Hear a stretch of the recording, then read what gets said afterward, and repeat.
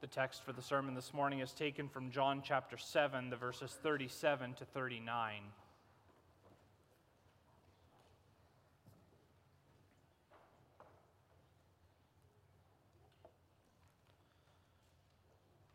John 7, starting at verse 37, on the last day of the feast, the great day, Jesus stood up and cried out, "If anyone thirsts, let him come to me and drink. Whoever believes in me, as the Scripture has said, out of his heart will flow rivers of living water." Now this he said about the Spirit, whom those who believed in him were to receive. For as yet the Spirit had not been given, because Jesus was not yet glorified.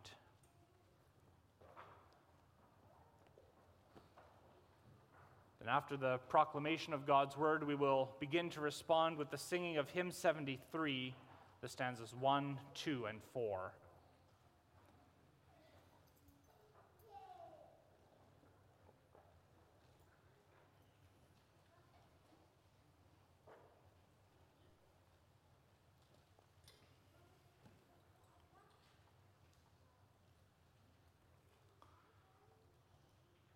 Beloved congregation of the Lord Jesus Christ, in the fourth petition of the Lord's Prayer, Jesus Christ teaches us to pray for our daily bread. Now we know that he's not only teaching us to ask for bread, but he's teaching us to pray that God would provide us with all the basic needs that we have for our body. Bread is simply used to make the point. Bread is a relatively normal, it's a basic item of food. But the one thing that people need more than bread is water. In fact, there's no possible way to overstate the importance of water. Water is the very thing that sustains life. Without water, people cannot last for more than a few days. Without water, this whole earth would very soon turn to a barren wasteland. In fact, we read that part of creation in the beginning was how God provided water for the Garden of Eden. The Bible especially highlights that for us. In Genesis 2, verse 6, we read of a mist going up from the land that was watering the whole face of the ground. In that same chapter, Genesis 2, verse 10, it speaks of a river that flowed out from Eden to water the garden. So there's no denying the necessity of this actual physical water for the sustaining of life. But what's true physically is also true spiritually. Physically, yes, people need water to live. But spiritually, they also need a kind of water to live. We sang of Psalm 1 after the reading of the law, where the man who delighted in the law of the Lord is compared to a tree planted by streams of water, a tree that flourishes, producing its fruit in season. Now from that it becomes clear that when we speak about things in the spiritual sense, we're not talking about physical water that we would drink. Rather, the water that we are speaking about spiritually is best described by the Lord Jesus in John chapter 4, verse 13 and 14. There he says about water from a well that everyone who drinks of this water will be thirsty again, but whoever drinks of the water that I will give him will never be thirsty again. The water that I will give him will become in him a spring of water welling up to eternal life. Just like physical water is necessary for the sustaining of life on earth, so spiritual water or living water is very necessary for the sustaining of spiritual life. And that is the water of which our Lord Jesus Christ speaks of in the words of our text. About that I may preach to you the word of God under the following theme. Jesus proclaims the living waters of the Spirit. And we'll see first the invitation to the living waters, secondly the condition for the living waters, and finally, the explanation of the living waters. Now, our text begins by telling us that this proclamation of the Lord Jesus took place on the last day of the feast, the great day. And with those few words, it sets the whole scene for us here. We know from reading the earlier verses of this chapter that the feast being referred to is the Feast of Booths.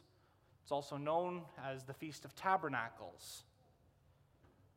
And it is important to take note of the fact that this proclamation does come during this specific feast. The reason that God had instituted this particular feast for his people in the Old Testament was so that they would remember their journey from Egypt to the Promised Land through the wilderness. And during the time of this feast, the people would live in booths or shelters. It was something very different from their normal daily habitations. By living in such conditions, they would be reminded not only of the fact that they had actually made that journey from Egypt to Canaan, but even more importantly, they would be reminded that during that entire journey, God had been the one who provided for them everything they had needed. This feast was a time of rejoicing, a time of great celebration for the people. They had once again seen the evidence of the fact that God continued to bless them. It came at the end of the produce of the threshing floor, and the winepress had been gathered in. They could taste the fact that God was faithful to his covenant promises yet again for another year. But over time, this Feast of Booths had actually taken on some extra meaning. There were things added to the feast that we don't find prescribed in the regulations delivered by God to Moses. We know from a number of sources that this feast, while it still focused on the overall blessings of God, it had become focused even more specifically on the provision of water. Each year during the celebration of the Feast of Booths, for the first 7 days, water would be taken in a golden pitcher from a pool in Jerusalem, and it would be taken in a procession to the temple. There it would be slowly poured out before the altar of the Lord in the temple. And as the water was being taken and poured out, the people would be singing with joy the entire time. Now, that focus on water, it also has connections to the journey through the wilderness. If you think back to that journey, then we know that twice throughout that journey, God miraculously provided water for his people from a rock. You read about those in Exodus 17 and Numbers 20. So this ceremony of bringing water from the pool to the temple for 7 days, it was a powerful reminder of God's continued care and blessing in providing his people with water, not only in the past, but also in the present. In the land of Israel, it could easily happen that there would be a shortage of water. And of course, the people needed water for their own personal lives. They needed water for their crops to grow.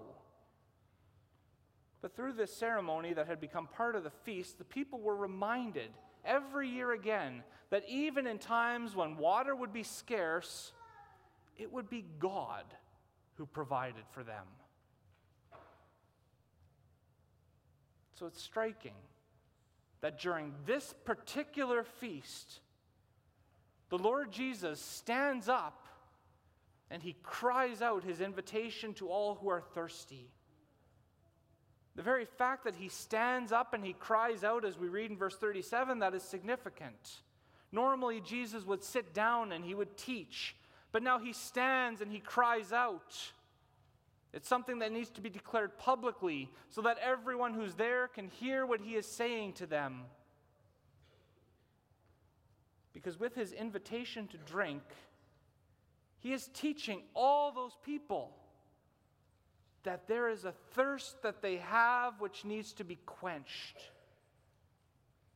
It's not just a physical thirst that God's going to provide for through rain or through some other means.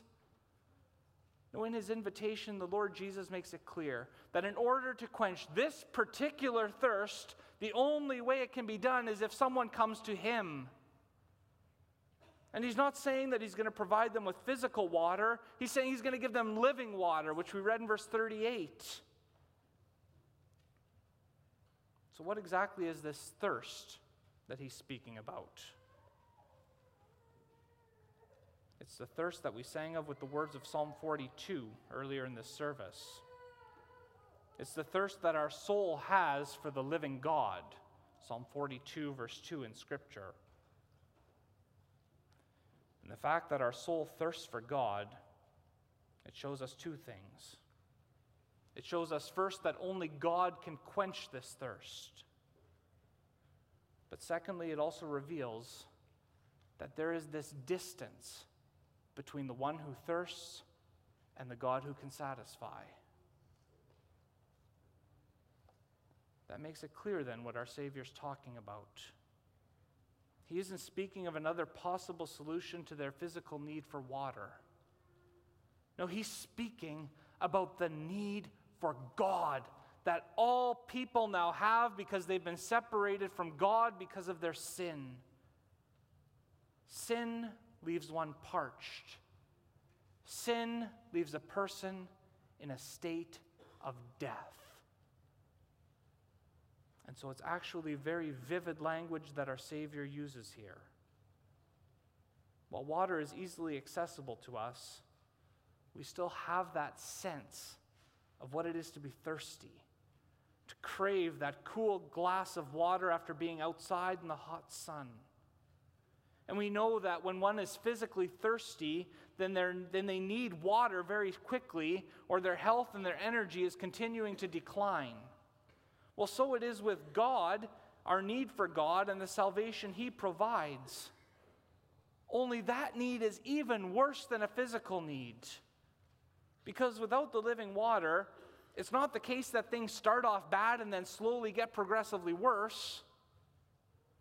No, without this living water, there is immediately death, eternal death. And without God, there is no satisfaction or quenching of that thirst either. Christ is saying here in our text that in order to slake that thirst which is caused by sin, the only possible solution is to come to Him. And what is surprising about this invitation, congregation, it's not only the whole overall setting in which Jesus extends this invitation, but it's also the crowd to whom He gives this invitation. He doesn't specify that this is an invitation that's only for a certain group of people. There's no VIP list that He's focusing on here. No, it is an invitation for everyone who's listening, for everyone who can hear Him. Look at the words of our text. In verse 37, he says, anyone. Verse 38, whoever. It's a general invitation to anyone who has recognized the thirst that they have. We have to note that Christ is also speaking to people who did not believe, people who wanted Him arrested, people who wanted Him taken out of the picture entirely. His own brothers were there. They wanted Him to go to the feast, as we read in John 7, verse 3, but the Bible also made it clear that these brothers didn't actually believe in Jesus. And yet that invitation was there for them as well. According to verse 12 of our scripture reading, there were some who murmured about Him. They thought He was leading the people astray. But Jesus never says, no, you ignore what I'm saying, this isn't for you. No, that invitation to the living waters is given to them as well. All those people who would have been there for the entire length of the feast, they all heard the invitation extended by Christ to come to the living waters. From that perspective, then, this invitation extended by the Lord Jesus, it's an invitation motivated by one thing. It's motivated by grace. It's given to anyone who recognizes that they have a thirst, to anyone who recognizes that they have a need for God. They know their need for the forgiveness of sins. And so Jesus says, come to me for the living water that you so desperately need. It's like the words of Isaiah 55 that we read earlier. There in verse 1 we read, come everyone who thirsts, come to the waters, and he who has no money, come buy and eat.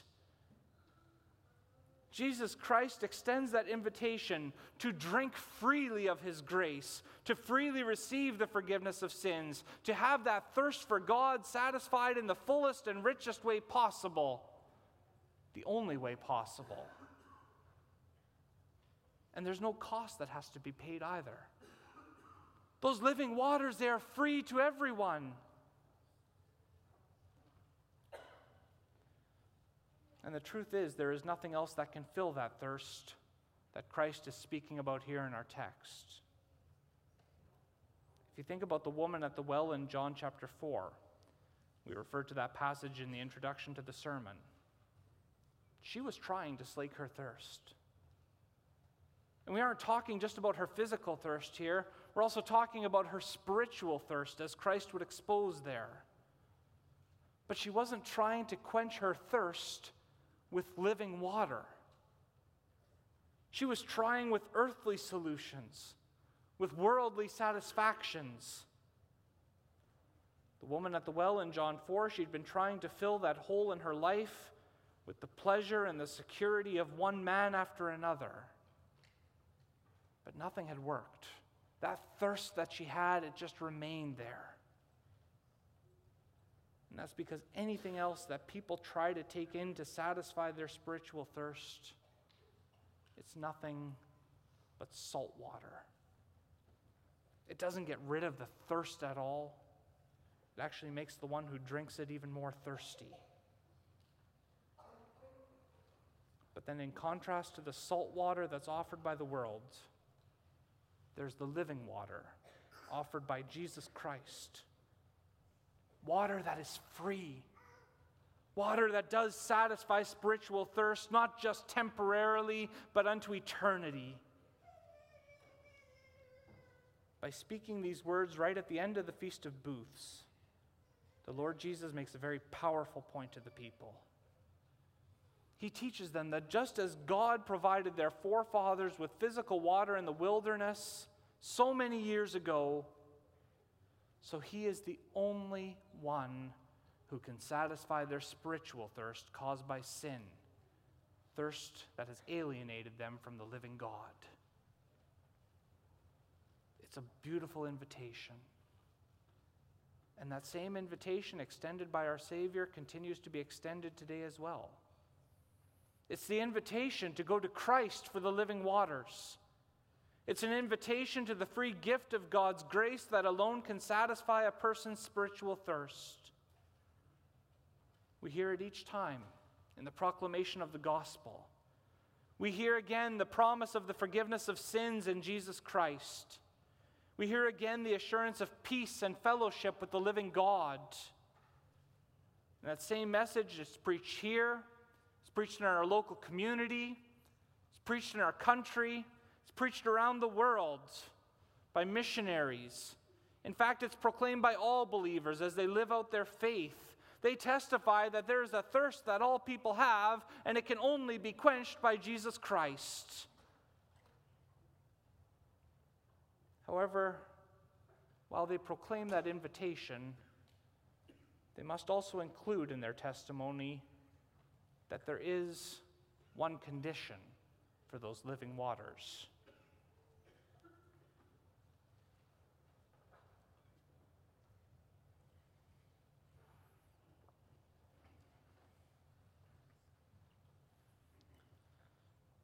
Through the invitation that our Lord extended, the need for living waters became clear, as did the fact that these living waters are a free gift of God's grace. But that doesn't mean that one can just come to the Lord Jesus, drink from his well of spiritual waters, walk away satisfied, and that's all there is to the story. No, Christ makes it clear in the words that we find in verse 38 that something else is required. In verse 38, he continues speaking, and he says, "Whoever believes in me, as the scripture has said, out of his heart will flow rivers of living water." In the first words of that verse, you hear the condition for those living waters to have any benefit. The one who desires them, the one who drinks of them, they must believe in Jesus Christ. In fact, without faith, Without believing in Christ, no one will even come to those waters to drink from them. Without faith, there is no recognition that a person is thirsty. In order to know one's need for God and his free gift of grace in Jesus Christ, there has to be an acknowledgement of sin, the spiritual misery, the spiritual thirst that it causes. There must be a seeking for God. And when you put both those things together, that turning away from sin and that turning to God, then what you hear is the definition of true repentance, that the Holy Spirit works in a person's heart. So there is a condition for the living waters, but that condition actually emphasizes the grace of God even further.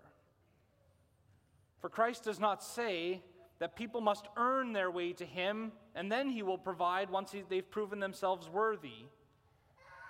Nor does He say that their faith must be absolutely perfect, or that it must reach a certain level before those living waters will have effect. No, the Savior simply extends His invitation with the condition that those who want to drink of them, they must simply believe. And when there is even that beginning of true faith, then the results will show, as the Lord Jesus says. In the second half of verse 38, He says that out of the believer's heart will flow rivers of living water. Now, what's interesting here, congregation, is the fact that He includes those words as the Scripture has said. It's interesting because if you look throughout the entire Old Testament, you won't find a single verse that contains that exact quote spoken by Christ. But that doesn't mean He's made a mistake. Rather, what He's actually doing here is He's bringing a number of passages from the Old Testament together, from the Old prophets. Throughout the Old Testament scriptures, the Lord God many times speaks about water giving life to His people, and how that water is going to have an effect going forward as well.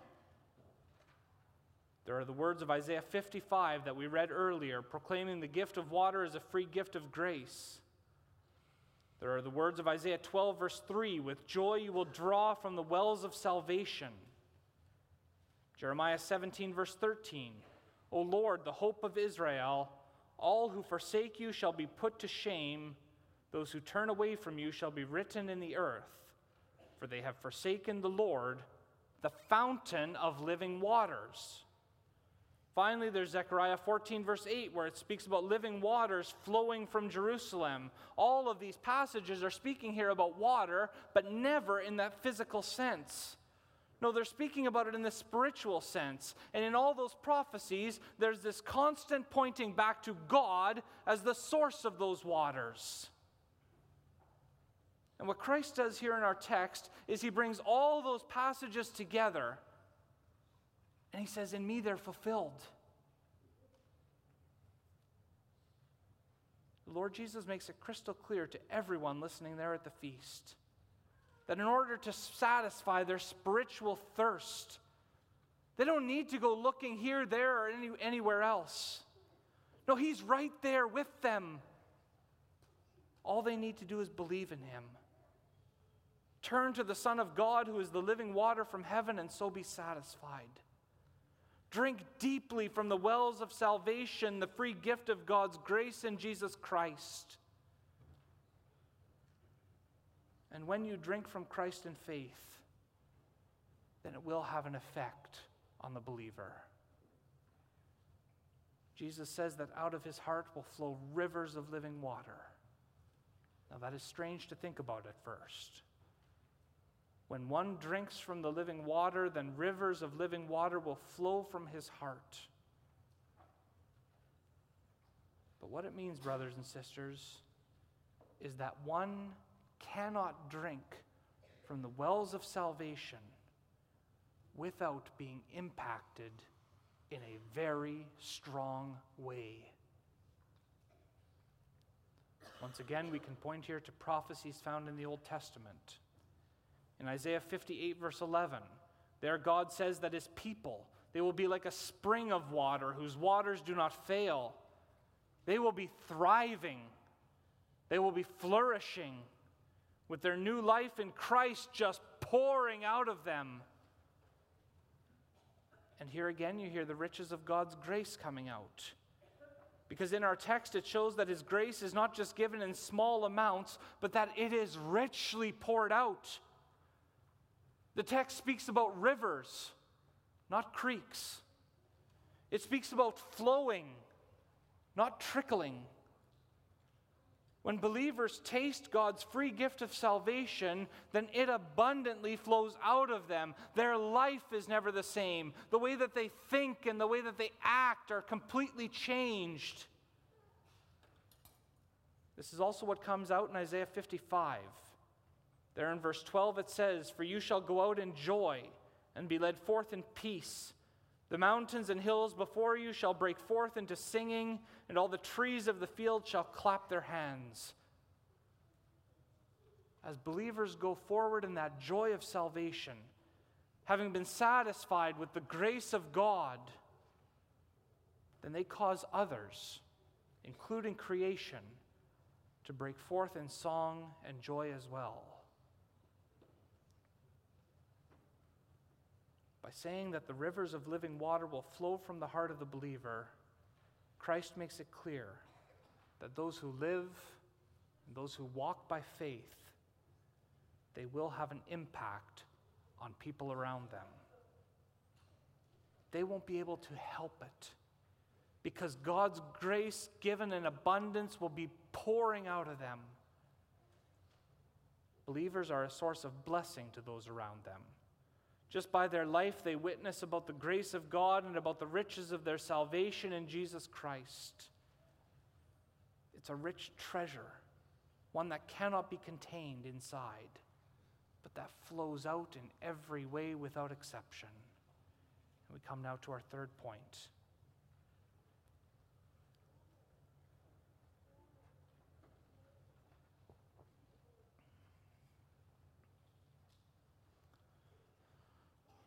Up to this point, we've perhaps been using rather vague language. There were not a lot of specifics given. But that follows the order of the text to a degree. The Lord Jesus, when He's speaking to the crowd there at the feast, He didn't go into a big explanation of what He was trying to say either. Actually, He left His words as they were. But the inspired gospel writer, he does give us an explanation to work with. In verse 39, he explains that Jesus said this about the Spirit, whom the believers were to receive.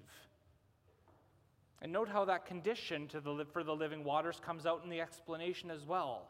The Spirit is not just given to all those people here on earth, He's given to those who believe in Jesus Christ. So in the life of the believer, the Spirit sent out by Christ, He continues flowing out, giving life to the believer, but also being a blessing to the others around. Again, this fulfills a prophecy that we find in Isaiah, this time Isaiah 44, verse 3.